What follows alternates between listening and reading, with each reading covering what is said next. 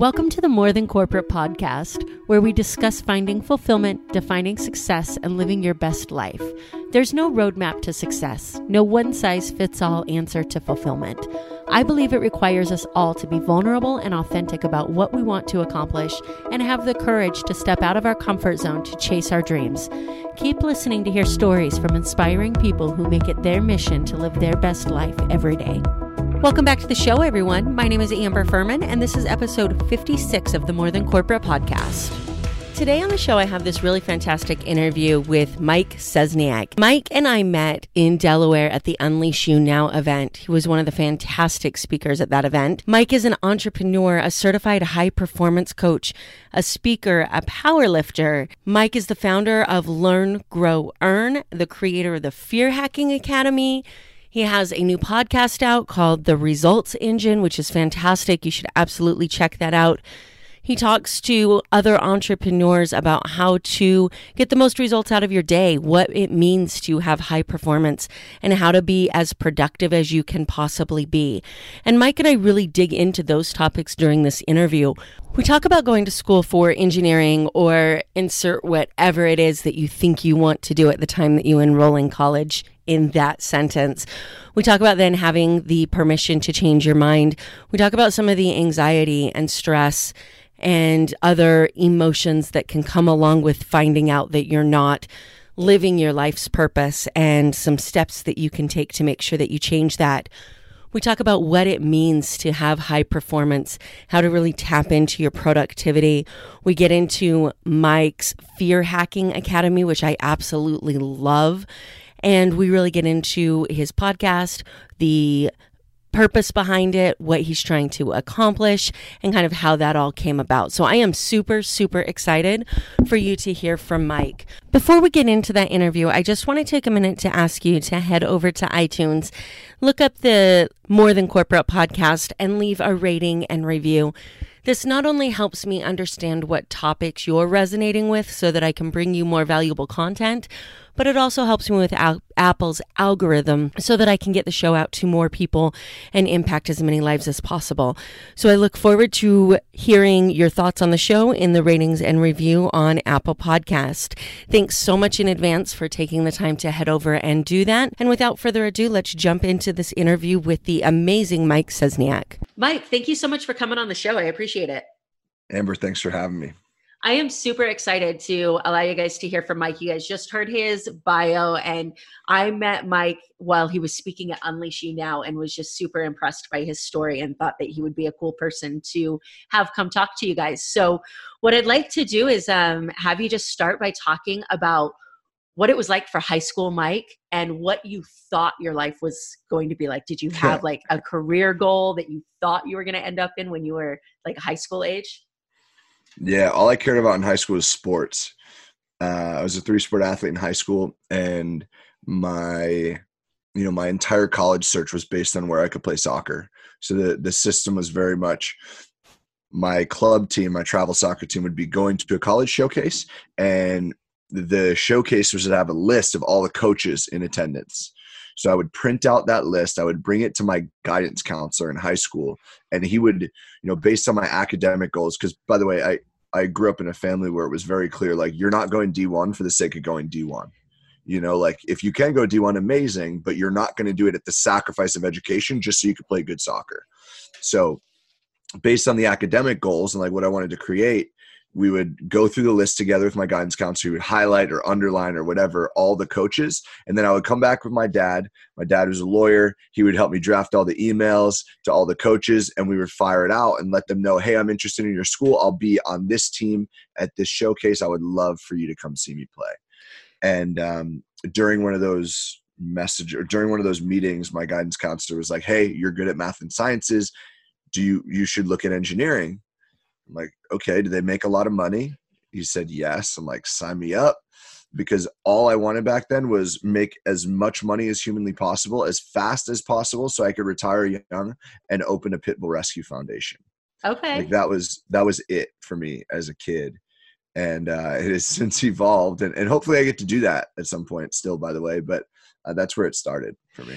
So I was going to ask you, and you kind of answered the question already, whether your family was education oriented based on the fact that they put so much emphasis on your education. So your dad was a lawyer. What did your mom do? My mom's the accountant in the family, so Okay. I don't talk to her about the financials. Like when it came to some of the investments I was making in myself, I would call my dad because at least I knew that he was coming from like a self-employed mindset and maybe not an entrepreneurial mindset, but he might vibe with me. And I did not even come close to calling my mom for some of those conversations. But she's always helped me with taxes, so that's been great. That's awesome. So I think it's interesting what you just said, and I'd love for you to expand on that a little bit before we move on in your story. The self-employed mindset versus the entrepreneurial mindset, because I think that those Yeah. two things get confused so much. Can you talk about what you think the difference is between the two? Here's how I would call it. Like I'm reading a book called The E-Myth right now that maybe you've read. It's a really, really popular book. It's been recommended for countless years, and I've just been dragging my feet, frankly. But I think Michael Gerber is his name. He paints the picture very, very well. And it's basically the myth of entrepreneurship, the entrepreneurial myth, which is basically like we get into business because we hit a point where we realize, hey, I could do this for myself and I could own this damn thing. And then we create a business around what it is that we do. And inevitably, there's many, many different versions of an entrepreneur. And like the tactician is the person that then runs the business, which is not good, by the way, because then it becomes a high paying job that you just own. Right. And that's what I would view self-employed as. It's you're in control of your income. You don't have anyone that you're reporting to other than yourself, but you're not like I would view entrepreneurial as bigger thinking, like looking at how you can scale, looking at how you can impact at a much greater level. And there are a lot of different nuances between those, but that's how I would kind of boil it down in a simplistic way. I love it. And I think that that's a pretty cool way to boil it down. I have not read E-Myth yet, but I am in the same position as you. It's been recommended to me so many times, and I just need to sit down and do it. So I'm glad to hear that it's been valuable for you. So did you end up going to school and becoming an engineer, or did Yeah. that you did? How long did you work as an engineer? I spent 5 years at my company, and there was a bunch of stuff before that that I guess we can add to it. So maybe like 6.5 years. But yeah, at the school that I ended up going to, it was harder to transfer into the engineering program than out of it. So I just started in it a year later. They're like, you got to pick a type of engineering. I'm like, well, I don't want to build stuff. So mechanical's out. Don't really care about electricity. So I'm good on that. And the only other option was computer. I'm like, well, computers are sick. Like, let's go with that. And I just never got scared away. Every program, every degree, they all have those classes that are like the make or break. And for us, it was algorithms. And I was doing like an all-nighter a week for that class, I remember. And, but yeah, nothing scared me away. I ended up with that degree and spent about 6 years or so in the industry, building businesses the entire time for the most part. That's The entire awesome. time. And so did you, in your computer engineering degree, were you doing like hardware related stuff or software related stuff? Software. So my first job out of college, well, tough to call it a job, but basically it was a recruiting firm that had training built into it. So I committed to this company. They trained me for free it was supposed to be 16 weeks for my program. And then they guaranteed me placement in one of their clients once I quote unquote graduated. And their clients were big name like investment banks and all this stuff. Our office was down on Wall Street. It was unpaid training. So it sucked. Especially since I was commuting 2.5 hours each way for it. And especially if at this point in time, because I think now if we were to have a conversation about unpaid training, we would have a completely different conversation. But in that mindset where your goal is to graduate and make as much money as you possibly can, unpaid training sucks. Yeah, for sure. And so I did that. That 16 weeks ended up being about 6 months because of some stuff happened in the company. Hurricane Sandy hits, and I was able to walk away from that contract for free because they had a window to place me, and Hurricane Sandy screwed everyone's budgeting up. I got to walk and go get a job that was actually what I was worth. Right. I was able to rationalize the pay from the other company because I'm like, cool, well, 30 grand they value their training at. I'll split it in half for the 2-year contract, add 15 to each of these numbers. And like, I could tolerate the numbers, but it wasn't what I was necessarily worth. So went and found a job on my own where I was working at a big global like luxury e-commerce company. And engineering order processing systems and like inventory management systems for 5 years or so, a little over 5 years before I left. And it was a lot of fun. Worked with amazing people. That's largely why I stayed. The tech wasn't that exciting at all times, which is, thank goodness. I wanted bigger things. I wanted bigger things for me, by the way. Like, I wanted to be in business for myself so I could look and be like, well, I'm not getting the engineering like know-all right now, but at least I could look at, I'm working with a lot of third-party vendors, and that was difficult. So I'm like, cool, well, I could build the soft skills, and just pivot my focus a little bit and maintain my sanity while I was building the business. I spent like 5 years there, and it was all software related, writing code. That's awesome. I am probably more interested in this than my audience, so I'll make it quick. But my first degree and I say first, I didn't actually finish it, but my first attempt at a degree was computer programming. That's what I thought I was going to do. Nice. And so I started, my first year of college was all learning code and, C++. And like, we flew to Chicago for competitions, and like, I loved it and hated it at the same time. Like like hammers, I understand the memes with hammers and computers and why it's, because like anybody who has not had to sit there and figure out where your period's in the wrong place in like 27 pages of code does not understand the true pain of a programmer. Yeah. Debugging it's a fun situation, and some languages are way worse. Like if you look at like a Python where you can have an extra space somewhere and be pulling your hair out, it's an interesting problem to have to solve and maintain your sanity throughout. Yeah. And I mean, I'm talking like 2001 time. So this is where like you want to print stuff out because the e-readers that we have now isn't quite the same, and you couldn't like write on it. So you were printing out these pages of code to look at, and you can't see extra spaces on a piece of paper. And so it's a disaster. But yeah. I think it's really cool to bring that out, because that type of dedication and attention to detail is what's missing in so many successful business owners and successful entrepreneurs. So I kind of love to see the connection between having the technical skills and then getting the personal skills that you were talking about, and then taking that into your entrepreneurship. It's crucial. I think that software engineering in a weird way prepared me for a lot of business, because I think a lot of us, we tend to go to the mindset of like, oh, like it's impossible, or like there's no solution. It's like, that's BS most of the time. You might just not have an ideal solution, but that doesn't mean there's no solution. And oftentimes in software, like we're going to have these restrictions where maybe like the capabilities just aren't there. So you can't figure out the solution the way that you want it, but maybe you have to figure out what's the most ideal solution. You could hack around it and build workarounds that, like that word workaround, it's a taboo word, but sometimes you needed to, and it pisses the engineer off because often it's due to business restrictions or technological capabilities. But at the end of the day, like everything's figure outable. Like that's the Marie Forleo quote, like engineering very much equipped me with the skill set and the arsenal to be able to deal with that and reframe things in my mind to do that. So I think it's been super, super valuable for me. That's awesome. So you work for 5 to 6 years in this engineering field, and then you decide to leave it for some reason. What was the purpose behind getting out? Yeah, well, I decided to leave it immediately. I just hadn't built anything that I could leave it with, right? Rent in New York is super freaking high, and I was making a great deal of money. My career in corporate was very, very linear growth. Okay. It was every year was a big pay raise or a big promotion. The promotions probably should have happened faster. If you asked me back then, I would have said 1,000% deserved it faster. But that comes with bigger corporations. There's a lot of yellow tape and political BS. But, it grew very, very fast. And I had all of the targets I wanted at a very early age. Like I had the 6-figure salary. I had the senior title. I had the luxury apartment, all by like the age of 25. And it was going really, really well. But the entire time I knew I wanted to build something for myself.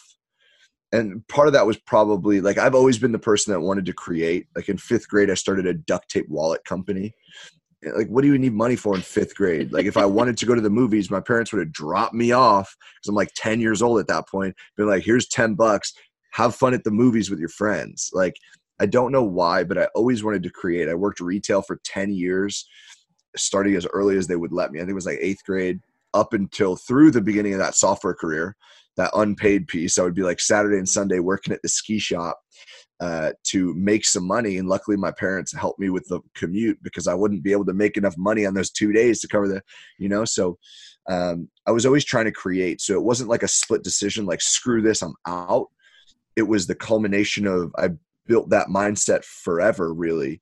And I was just testing and testing and testing and trying to build something that I could take full time.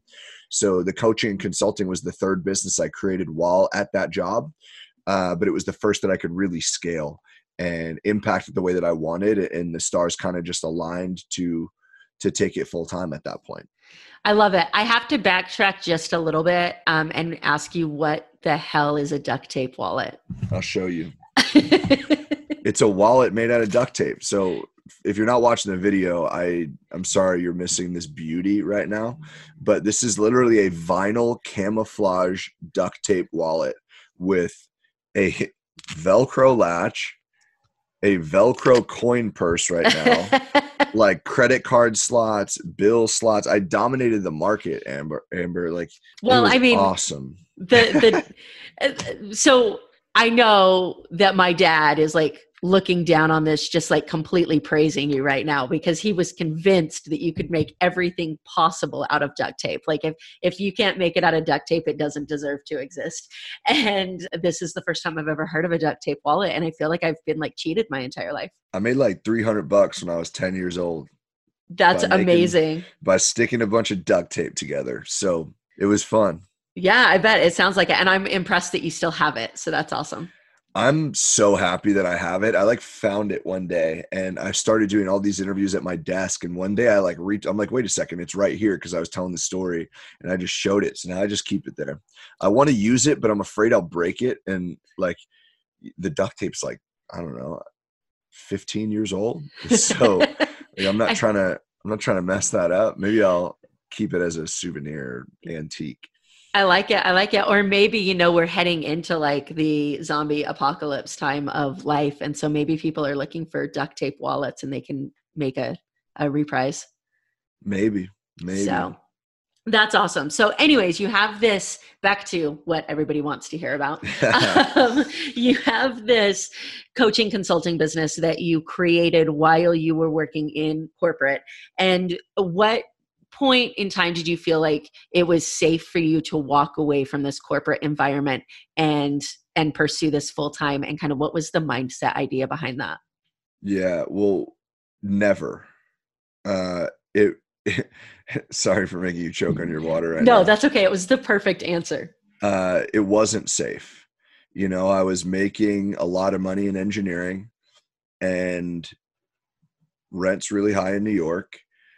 I had just ripped my business to the floor and built a whole new business model. So I was starting from scratch, leveraging 5 figures in debt at 0% interest or very close to it. So I was doing it responsibly, but I personally funded the business and it wasn't safe. There was nothing safe about it. And I'm like, the competitive side of me is proud of that. And, but that, like, seeking that safety actually created like a very negative mindset for me in a weird way. Because when I did finally jump off the cliff, I realized that I had developed this horrible money mindset, because we look at it and like all those things I mentioned, like rent, salary, like quote unquote guaranteed income, right? Hint, hint, not guaranteed ever. And the only thing I wanted, Amber, was to take my business full time. I just wanted, I was miserable in my day to day at that point. I loved the people I was working with. I felt out of alignment with the company. There was a lot of like political shifting in the company, a lot of layoffs, all these things that we experienced. And I felt very out of alignment with some of those values and the way that things were being handled. And I wasn't excited about the work anymore. And I wanted nothing more than to take this business full time. But I had these money targets that were like, I got to make $100,000 in the business before I can rationalize doing it. Like, let's be real. Doing the 5 to 7 a.m., 7 to 11 p.m., like Gary Vee side hustle type thing, it's difficult to make $100,000, like really difficult. And either way, it was the only thing I wanted. And the only thing in the way was money. So intrinsically, money became everything, which is a very negative mindset to have. And I didn't realize it was buried in the subconscious. I remember I was down in Fiji at an event, Tony Robbins Life and Wealth Mastery. And we were doing an exercise. Basically, like you would partner up with someone, you gave them your worksheet and they would ask you the questions. And it would be like verbal diarrhea, like say whatever comes to mind so that they can capture it all. And you don't have to, like, there's no filter, there's nothing. And he was asking me all these questions around money and the word everything. Like he was like, what is money? And the word everything kept popping up to me. And I'm like, I literally said out loud, I don't know that I believe this, but it keeps coming up. I feel I have to say it. And I was just like, money's everything. And it had been buried because I thought I had all these good beliefs. Like money's a tool. It just provides opportunity. Like none of the BS that everyone wants to tell us of money makes you evil and all this. Like, no, it's a magnifying glass. If you're an asshole without it, you're going to be a bigger asshole with it. So I thought I had this great view of it. Right? It could just provide the opportunity for the people I care about, the loved ones, like everybody. I could have the impact that I wanted at scale with it. But this underlying belief is that it was everything. And it really, really held me back. And I don't know, I'm ranting at this point because it's something that I'm really passionate about, but it wasn't safe. You know, and if I stuck to that belief, I'd still be in corporate and I would be for a very long time. And by the way, jumping off the cliff when it's not safe, like, life's going to punch you in the throat a lot. And that's going to happen. And it's why it's important to connect, you know, with like-minded people that can be like, nah, you know what? Like I've been through that and you're going to survive. And here's what you got to do to get to that next level. And I was blessed to be around those people when I inevitably hit those lower points. And yeah, it's, I don't know. It wasn't safe, but it took me 5 years to get there. I thought it was going to be like 3. But it took a bunch of stuff happening in Fiji and like climbing a telephone pole in torrential downpours and a lot of this interesting stuff that really helped me paint the picture of what my reality was. And I could then execute on it when I got back to the States. And I gave my notice 6 days later. So that's awesome. And I think that what you talked about it not being safe is so important because people get in this false sense of security, thinking that because somebody else is making the money, that it's more safe to work for somebody else than it is to work for yourself. And I think if you go ask anybody who's ever been a part of a mass layoff, they will tell you that that's just not the way life works, you know? I experienced that. Yeah. You know, you experienced like that mass layoff type thing or there were 2. The year that I left, the year before I left, they had announced 2,000 jobs cut in my company. And there were 2 huge rounds of layoffs. There have since been, I think, a couple rounds since I left. But yeah, one time I was literally out in California recruiting for an internship program that I was running. And I had 8 hours of interviews. And I was coming out of interviews, finding out which of my friends had been laid off. Oh my gosh. By the time I left, there were 2 senior engineers left at the company from when I started. And they were both on my team. There were other senior engineers on my team. How did that affect you mentally? Like, I mean, it sucked. As far as like this idea that you needed to have a certain amount of money in order to move forward. Did that affect your idea that you could move forward faster, or were you still stuck on the money idea at that point in time? No, I hadn't had the breakthrough that I alluded to earlier yet, but I wasn't worried about it. Mainly, honestly, because I was looking at it like an opportunity. I'm like, cool, well, screw it. If I get laid off, I'll get some severance and I'll be able to find another job. Like engineering recruiting is like the most savage industry in the world. I was getting like 20 emails a week about jobs. So I wasn't really concerned. But at the same time, I was also looking at it as opportunity. I'm like, cool, let me make sure I built this to the point where like, if that does happen, I'll have some severance. I'll have a little runway. Let me just give it my all. And it is what it is. And that's a very toxic culture to be breeding within a company, or to be growing, excuse me, not like, I'm not the one spreading that. Like, that's just what was there. But yeah, it was difficult because, you do have that view of guaranteed income. Like it's safe. And I never believed that. But the reason it was so scary to me is that it proved everything I believed to be true. Like everything I believed about, I needed to take ownership, and I needed to, like no one cares about my growth as much as I do. Like I need to be the one driving it forward, and I need to take control over a lot of these things. Like it proved it to be true, and I hated that I was right about it. But I also loved that I was right, because I'm like, hell yeah, like I was right.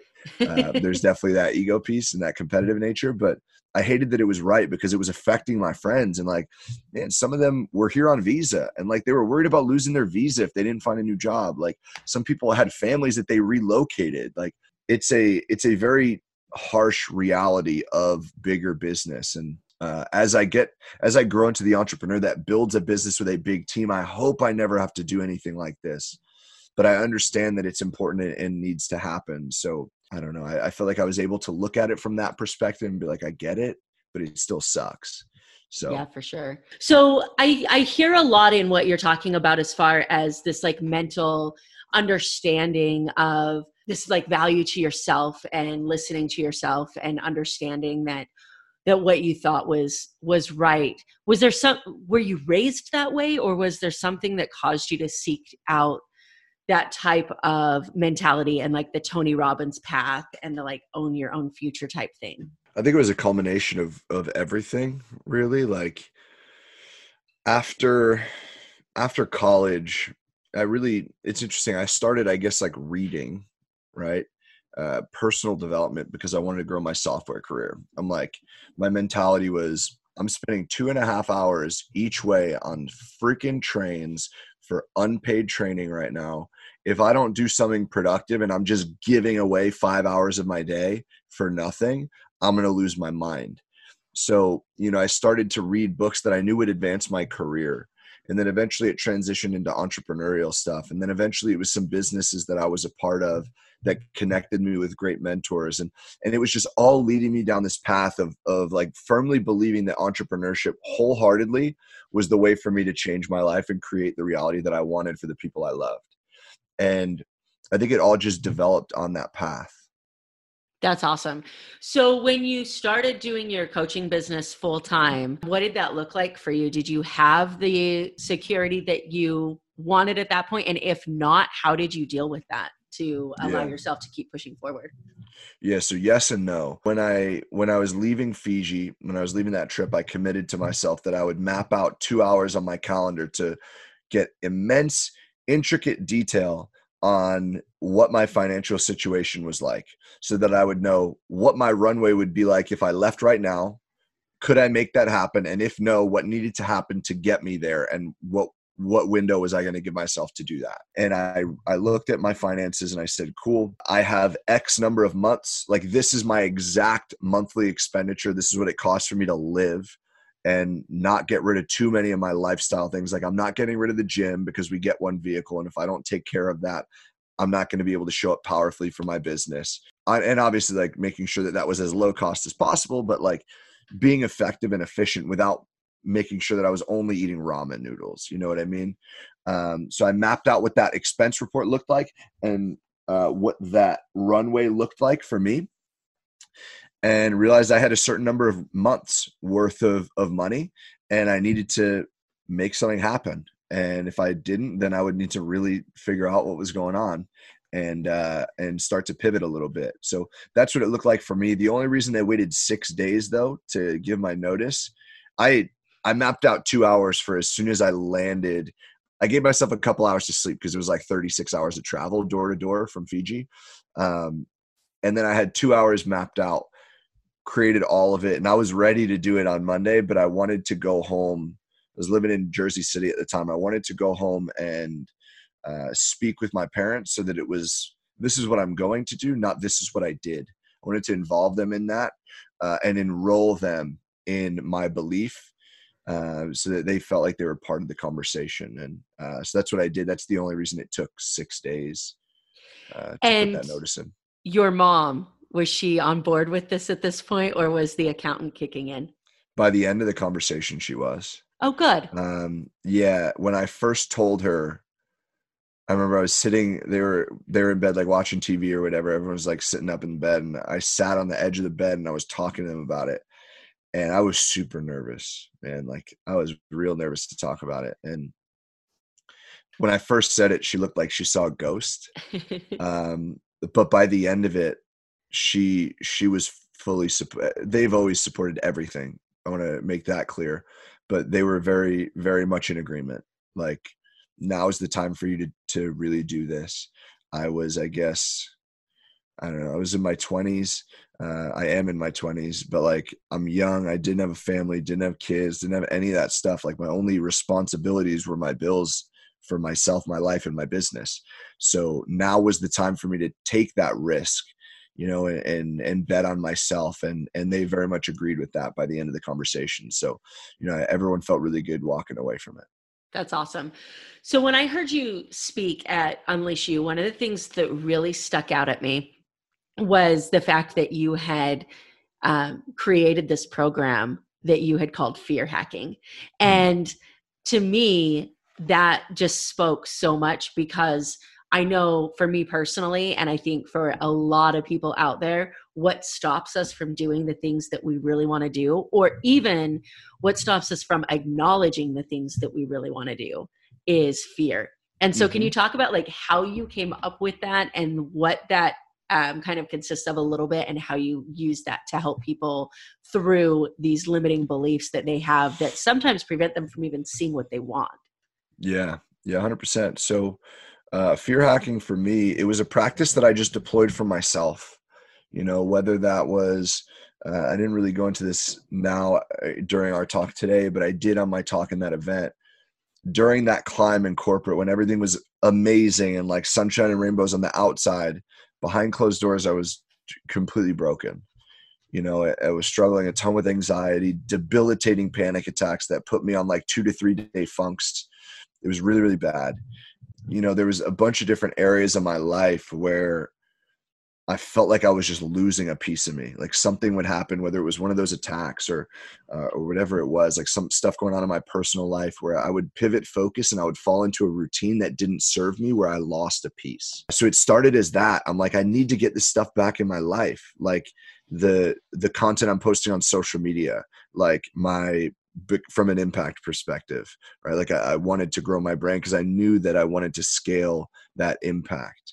For like meditation, fitness, nutrition, all these things that I was just losing. So it started as like for my personal life.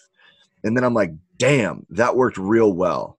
Let me see if I could do it more business oriented. And then it became, Instagram posts for the business account and blog posts and Facebook lives and all these other metrics that were more business driven. And they were still personal pieces like the meditation.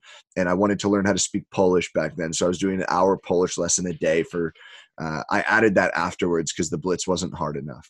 But then it started to go into the business world. And at this point, I was still drastically neglecting the coaching industry. I was resisting it. People were pushing me into it. I'm like, screw that. I ain't a coach. I don't want to be a part of that. I had a very negative stigma for me personally, because I saw rented Lambos and stacks of cash on Instagram. And I saw like 17-year-old life coaches. And I didn't understand what coaching was, right? I didn't realize that I didn't need to have the solutions to just give people. I just needed to help navigate the breakthroughs and help facilitate the conversations. And so that was my bad. I take ownership of that. But it created this environment where I was like, nope, don't want to be associated with it. But you fast forward a little bit and, that journey with anxiety and panic, I realized that I had no idea what productivity was. And I just thought it was like checking things off of a to-do list, getting things done. I thought if I wasn't working 47 hours a day, I wasn't being productive enough.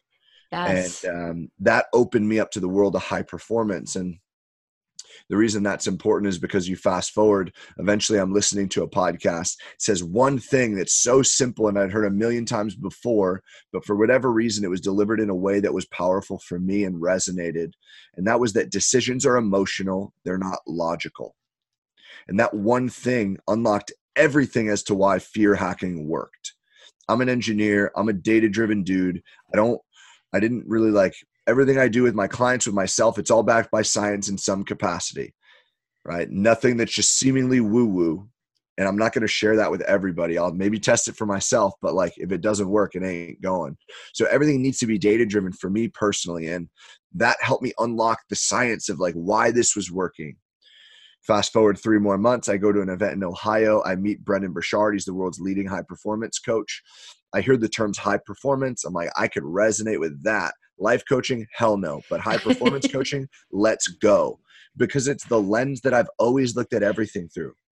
That athletic lens from high school and college, right? And then into the gym, and something I'm super proud of, like pivoting that aggressive thinking, that aggressive focus, that aggressive work ethic into all these different areas. And it's undoubtedly why I've excelled in a lot of these areas. So, it was words that I could resonate with. On the flight home, I wrote Fear Hacking's curriculum. And that's like the backstory of how it came to fruition. But in its simplistic form, Fear Hacking Academy, now it's a digital course that I offer. And it's an educational program that helps you understand why that works, understand the decision-making process, habit building, all these different things, and then arms you with a skill set where you can then deploy that against anything that's important for you, whether it's personal, business, etc. Super versatile, but essentially we're just hacking the decision-making process, like leveraging fear instead of getting paralyzed by it. Because fear, it's the most powerful form of the decision-making. It's like, it comes down to pain versus pleasure, running away from pain or seeking pleasure. And running away from pain is far more powerful. So if we can learn to, manufacture those situations and learn to hack that process, we could do what, frankly, we already know we need to be doing. We're just hesitating. And this is a process that we can do it. So do it with a lot of sales teams, a lot of literally it's remarkably versatile. I've done it in personal life and professional life, and we've crushed it in all areas. So I'm super proud of that program. I love it. And for me, because I didn't realize how much of my life was spent in fear. When you were talking about that on stage, I was like, yeah, this guy, like that thing. And it just resonates with me. Have you seen the movie Chasing Mavericks on Amazon Prime? So I talk about this a ton in my Facebook groups, but it's the story of Jay Moriarty, who's a professional surfer, or was a professional surfer, and his story and all this stuff. But in a conversation with him and his coach in the movie, they're diving and he sees the shark and he panics. So they get up and his coach asks him what the hell was that? And he's like, what do you mean? What was that? I just saw a 10-foot shark. And he goes into fear and panic are two separate emotions. And he's like, fear is healthy and panic is deadly. And for a long time, I actually had that written on my bathroom mirror, because when you're talking about a sports context or something to that effect, panic can truly be deadly. You lose your breath underwater, or you lose your focus and you get yourself in a situation. But if you take that into your life, panic's just as deadly to your dreams and your goals and your aspirations, because you pull back. And so for me, it just spoke to everything that I had been experiencing. And that's what I think about every time I think about your fear hacking program. Is that awesome scene. Yeah. I also wanted to touch on what you said about you didn't have to have all of the solutions, because I think that so many of us get caught on that in everything in life. But first of all, in the coaching world, I think that the coaches that go into it trying to tell everybody what the solutions are the coaches that fail, because honestly, your solution isn't my solution. It's not the same.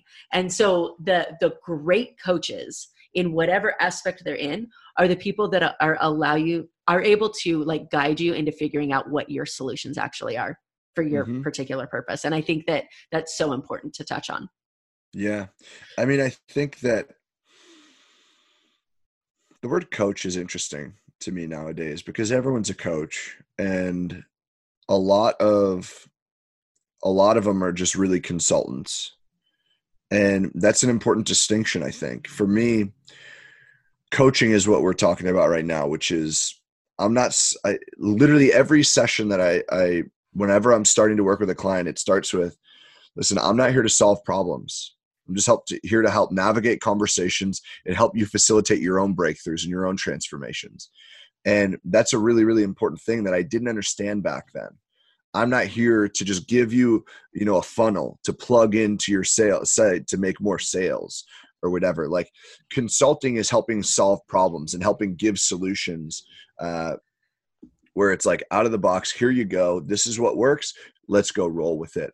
And like business coaching, like that gets thrown in that world a lot as well. But for me, coaching is, I'm not solving problems. I'm asking good questions, right? And helping navigate a conversation wherever it takes itself, but navigating and being able to keep a finger on the pulse of the conversation to help you navigate it to your own breakthrough. So that's a huge distinction for me that I didn't realize back then. And it fed that stigma, but hey, I made it here where I belonged anyway. So, there's no mistakes, but absolutely. That's the important thing. So I want to take a minute to touch on this new amazing thing that you have, and that's your Results Engine podcast. Can you talk about like what made you decide it was the right time to do that and how that's been going for you? Yeah, it's so exciting, Amber. So I ran a podcast many years ago. I did it for 2 years. I had so much fun with it, met so many amazing people. We did like 200 uploads, tens of thousands of downloads. It was a lot of fun. But when I started to build the coaching company, I was building it as a side hustle for a year and a half, and I wanted to be very careful with where my time, energy, and financial resources went. So I ended up shelving it. And I wanted to do it for so long. I was getting so much push to feedback to like go back into the space. It was weird to me the number of times people said like, you have a great voice for radio. I'm like, well, it's better than having a great face for radio, I guess. But like, it was interesting how often I was hearing that. But the important piece for me was I was getting a lot of feedback from mentors of mine, people, friends that I was really looking up to saying, hey, you need to do this. And I felt like I was at a point where my network had grown to a point where I could facilitate amazing conversations that would be very transformational for people. And that's what we're doing. So the Results Engine podcast we launched it end of last year. We were able to rank it top 50 in entrepreneurship in US and Canada. Super, super grateful for it. The launch has been amazing. The guests have been amazing. And it's just raw, authentic conversation around what it actually takes to get to that next level. Digging into people's stories, looking at the highs for perspective, but the lows for the lessons, and really looking at it through a lens of high performance. And coming in, this is like January 16th, I think, that we're recording this, but starting in February, we're going to be launching a solo episode every week as well. So we'll be doing 2 interviews a week and a solo episode, digging into like the nitty-gritty tactical stuff of the high performance world and productivity and all these sorts of things, where we can arm them with the skill sets to actually get to that next level. So I'm super excited about it. It's a huge, it is the biggest passion project for me.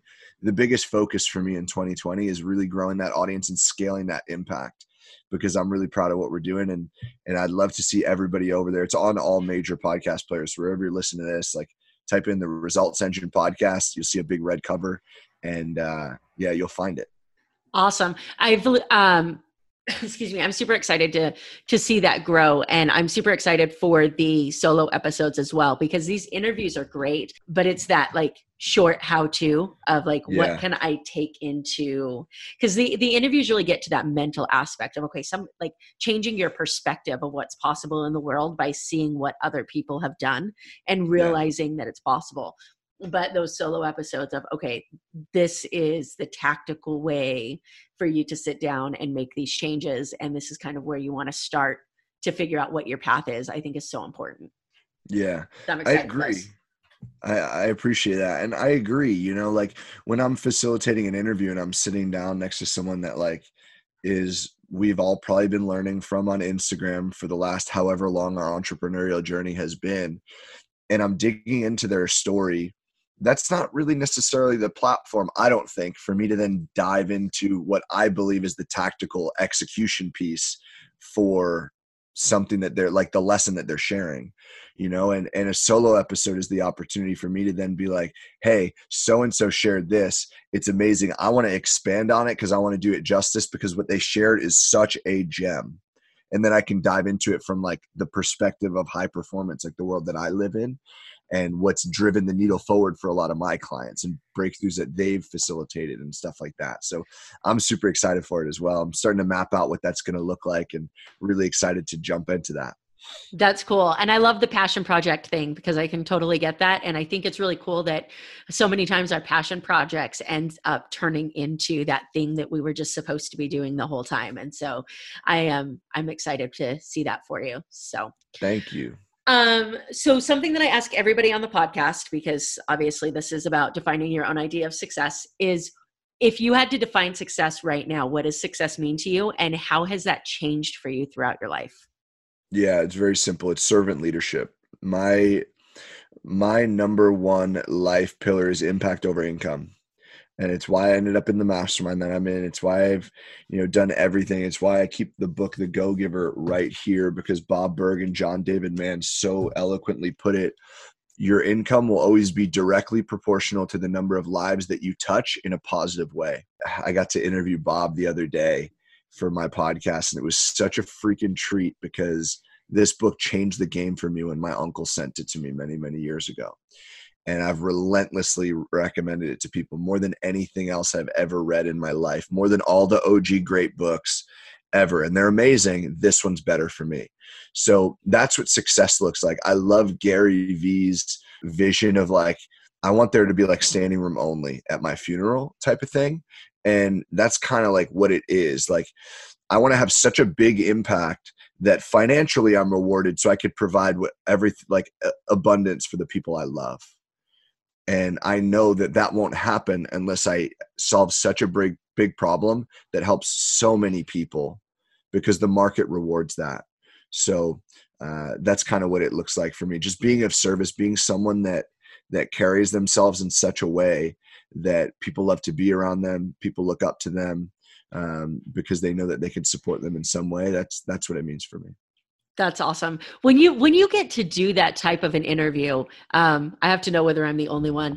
When you get to do that type of an interview, do you ever find yourself listening and then all of a sudden you're like, shit, I have to ask a question? Like, you just get so wrapped up in the fact that you're listening to this person that you've looked up to for so long, and you get lost in the fact that you're actually supposed to be like performing an agenda? I haven't yet. For me, I've definitely had like the holy crap, what am I going to ask next? Because I'm so like, I hope I don't figure out what to ask next because I'm so engulfed in loving every second of talking to this person. Yeah. I've definitely felt that. But for something like that, like when I was interviewing Bob, it was just such a treat. And I knew what I wanted to talk about because of the fact that I love this book like so much. So I re-listened to it before jumping into the interview so I could brush up on like really digging into some of the principles, because I think that some of them people will be like, okay, yeah, that's nice. But like, I'm going to find XYZ edge case as to why it's not true. And I pressed them on some of that stuff. So it was really cool to have the conversation. And there are no edge cases, by the way. But yeah. When does that episode release? It's out already. It was out. episode 7. Yeah. Awesome. I'll have to go check that out. You have to let me know what you think, because it was such a fun conversation for me. And it's indication that you're on the right path, I think, where all of a sudden people that were like mentors and idols, like you're getting to chop it up and connect with them. And that was really, really cool for me to experience. So that's awesome. I love it. Well, so many times we sit around and talk about our successes and the things that we've done right. And I want to dig into the other side of that and ask you if there was a particular time that you experienced something that at the time you thought was a failure and that ended up turning out to be something that was necessary for your success. Every single failure, every single one, because I think that, I don't know, the word regret gets thrown around, and I think that it's an interesting word.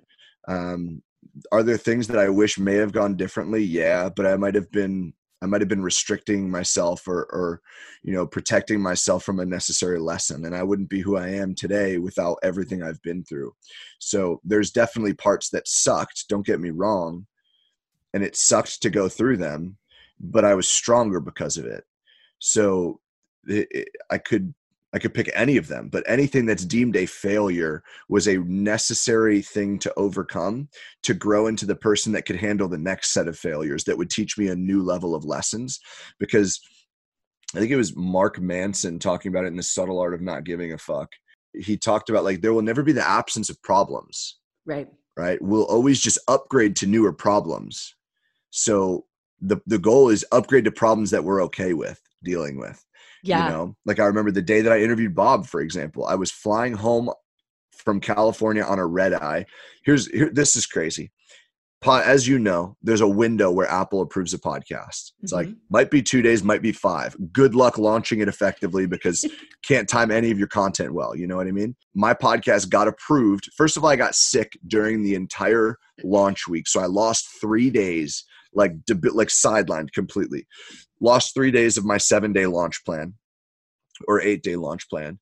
Then on top of it, I was about to fly to California for a 3-day mastermind, 1-day give day, which is like we spend the entire day just loving on the homeless population. We were making backpacks, handing them out to the homeless in LA. So 1 day of that, 1 day of a mission trip down to Tijuana for International Network of Hearts, actually, this charity a nonprofit that my friend's family runs. So we then went down there. I had 5 in-person interviews. And in that week, while I was sick, my buddy Cole Hatter calls me up and says, "Hey, by the way, you're speaking at our mastermind." I'm like, sick. All right, now I got to prepare a talk as well. So all that happens. I'm on the way to my gate in the airport and I get a notification that the podcast finally got approved. And I'm like, sick. Now I got to execute this launch plan. So it was wild. Then I go through that trip. I fly home on a red eye. And on the way home from the red eye, I'm like, starting to look at my calendar and I realize I have 7 hours of meetings in an 8-hour window, 5 of which were podcast interviews. Wow. After flying home on a red eye. And I'm 6'5". I don't fit on planes. So you don't sleep too well on a red eye.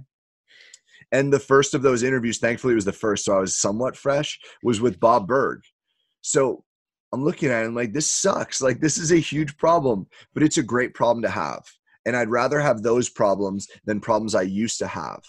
Right. So, yeah, I wanted to share that story to kind of illustrate this. Like we're seeking, these are great problems that I'm experiencing right now. And I have to be grateful for them because the problems before sucked. And I leveled up into the reality of now where I have these problems. And sometimes like they're difficult still, but they're going to help me build that armor and build that skill set into the person that earns the new set of problems. So yeah, they all suck at some point, but I wouldn't give them away. I love it. I love it. And it's so interesting that you just talked about that because The Subtle Art of Not Giving a Fuck is the book that I gift to everybody that I meet. Like if we're talking about books, I think I've probably sent, 50 or 60 copies of The Subtle Art of Not Giving a Fuck out to people because it's one of the books that changed my life. And he actually has a new book out that is on my desk and I'm waiting to read that says Everything is Fucked, a book about hope. And so I'm super, super excited to read that. But that idea of like, you're never going to run away from your problems. Like happiness and fulfillment comes from solving problems and you just get to pick which ones you get to solve. It's such a different way to talk about life. Yep, exactly. Awesome, man. Well, that is a super, I think, interesting way to go ahead and wrap this up. So what I'd like to do is head into a quick random round and let everybody get to know you if that works for you. Let's do it. All right. So what profession other than your own do you think would be fun to attempt? Real estate, like investing, building, as I will be in the investment side of things. And I have a business that supports agents, but I think being an agent would be really interesting. That's awesome.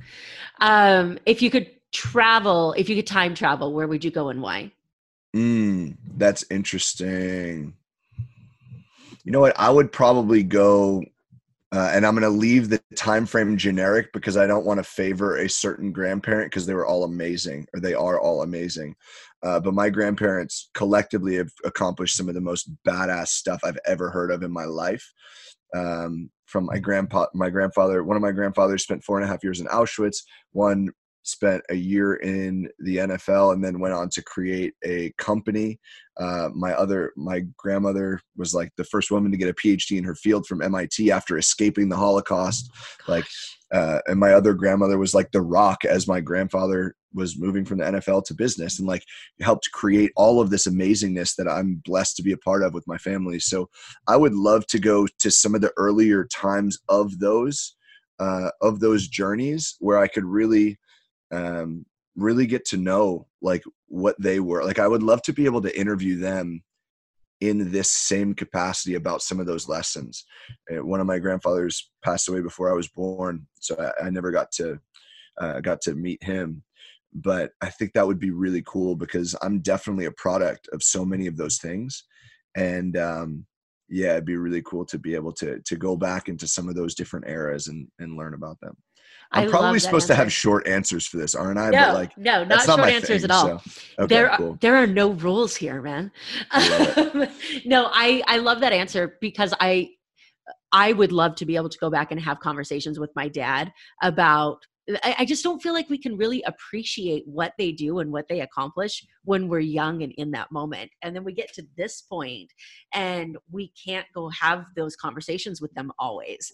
And Yeah. so to be able to like head back and like take the knowledge and the experiences that we have now and insert them into ourselves when we're watching our parents live their life when we're kids, like I think that would be super cool. So I love that answer.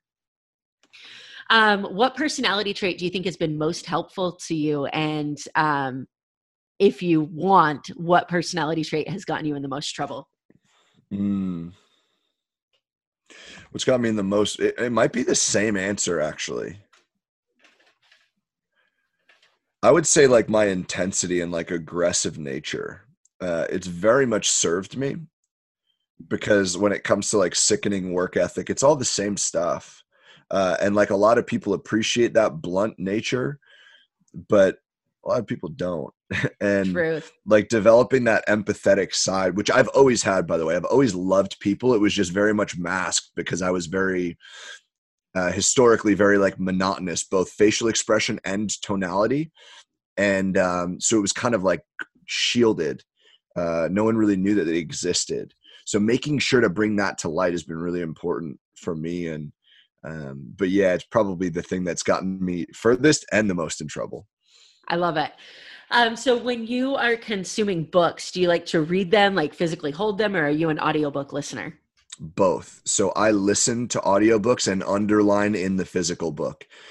Reason for that is I'm a very touch and like my physical library is one of my most prized possessions. I'm a very kinetic learner, like touch and feel, like I like a physical book. But I was also the kid that had to learn how to take the SATs because I read so slow. So I had to know which questions to like guess on, right? And just like circle answers because it wasn't worth spending the time because I wouldn't have read that fast. The reason that audiobooks give me the confidence that's like, this is going to take me 8 hours because I know how long the freaking audiobook is. Plus then I underline every passage that's really powerful for me. And then I can go and transcribe them into a Google Doc. So at the end of a book, I'll have a 20-page document that I could share with like friends, clients, all the above, where it's like 20-page Google Doc of all the excerpts of the book that were really powerful for me. And then I can just go back and reread that as needed. So that's how I do it. And are you doing these at the same time, or do you listen to the audiobook first and then go back or do you have the book in front of you while you're listening to the audio? I'm underlining as I'm listening. I like it. I've never thought about doing that, but that I may totally like swipe your idea. I love that so much. Okay. So what are you listening to right now? Or actually, let me change that. The better question, and you may have already answered it, but if you were to tell somebody one book that you thought would change their life, what book is it? The Go-Giver. Okay, that's what I expected you to say. I'm a music nerd, so I have to throw this question in there. What song like pumps you up right now? What motivates you? That's a good question. I'm listening to a lot of Lil TJ right now, who's a young rapper out of the Bronx. But I don't know, like some of his newer music is very motivational. I used to listen to a lot of really hardcore rock and like aggressive rap when I was powerlifting. I just finished my last competition last November. I was actually training for it at Unleash You. I had to leave for a couple hours to go get a session in. Mike Faber helped me get into a gym nearby. So that was awesome. Shout out to Mike. So there's a lot of that, but I would say, Am I Wrong by Nico and Vinz, I think is the name. Awesome. Yeah. Do you have a morning routine? And if so, can you give us a little glimpse into that? Yeah. Not perfect by any stretch. Like today, I didn't do some of it because it was a weird day where I did like an at-home sleep study last night. So my sleep was a little off. So I'm human, not perfect by any stretch, but here's a good day for me is wake up early, get on a foam roller, roll out a little bit, do some stretching and body weight exercises. Oh, by the way, I chug water before I even put my feet on the floor, before the foam rolling. So I do the foam rolling, like a warm up, a body weight exercise, get some blood flowing, have a green drink, go into meditation. I map out my day. I wish I had it in front of me. I'm creating like a planner. Actually, I gave it to you guys, the planner I gave you guys at Unleash You. Yeah. So I'll go through that where I'll map out 3 things I'm grateful for, my 30-day goals, and what are the 3 non-negotiable things I must get done today. And then from that point, I'm kind of like primed and ready to go. And that's the point where if it's a training day, I will go to the gym. And then I'll walk my dog Shaq. We're on a weight loss journey. He's a little big. He's living up to the name Shaq. And I'll walk him after the workout. Otherwise, I'll probably go into the walk before that. But that's like what a good morning will look like for me. Love it. And the most important question of the day, what kind of dog do you have? Chocolate Lab and Australian Shepherd mix. Nice. All right. So where can people track you down if they want to connect with you and learn more about what you're doing? Yeah, the best place is the podcast. If we love what we're talking about here, they're going to love what we're doing over there. A lot of really cool conversations. The tactical stuff is coming out. So solo episodes are coming out in February. That's the best place to go. I would love to see everybody over there and subscribing over there. And if they have any questions, just Mike Sesniak on Instagram. Like, I answer all my DMs. I'm happy to connect. Would love to support however I can. Feel free to reach out. Awesome. And I will post your Instagram and Facebook stuff in the show notes so people don't have to guess on how to spell your last name. Yeah, it's a tough one. Like, my life mission is to have such a massive impact in a positive way that people learn how to spell my last name. I love it. Or you could just do the Gary V and just start calling yourself like Mike S. I tried, but here's the downfall. My nickname growing up was Sez, S-E-Z. Okay. And if you do that, phones will autocorrect to sex. And like, I'm not trying to be about that. Like, I already get enough Magic Mike jokes from being like 6'5". So like, no, thank you. So yeah, I thought about it, but it's a dangerous game to play, Amber. First world problems, right? Exactly. Yeah.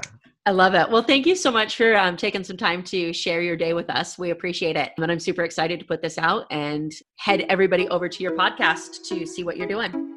Amber, thanks for having me. This is a fun conversation.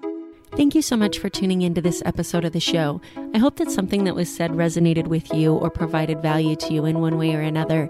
I'd love to hear more about your thoughts on the show. You can reach out to me on Facebook or Instagram at Amber Furman.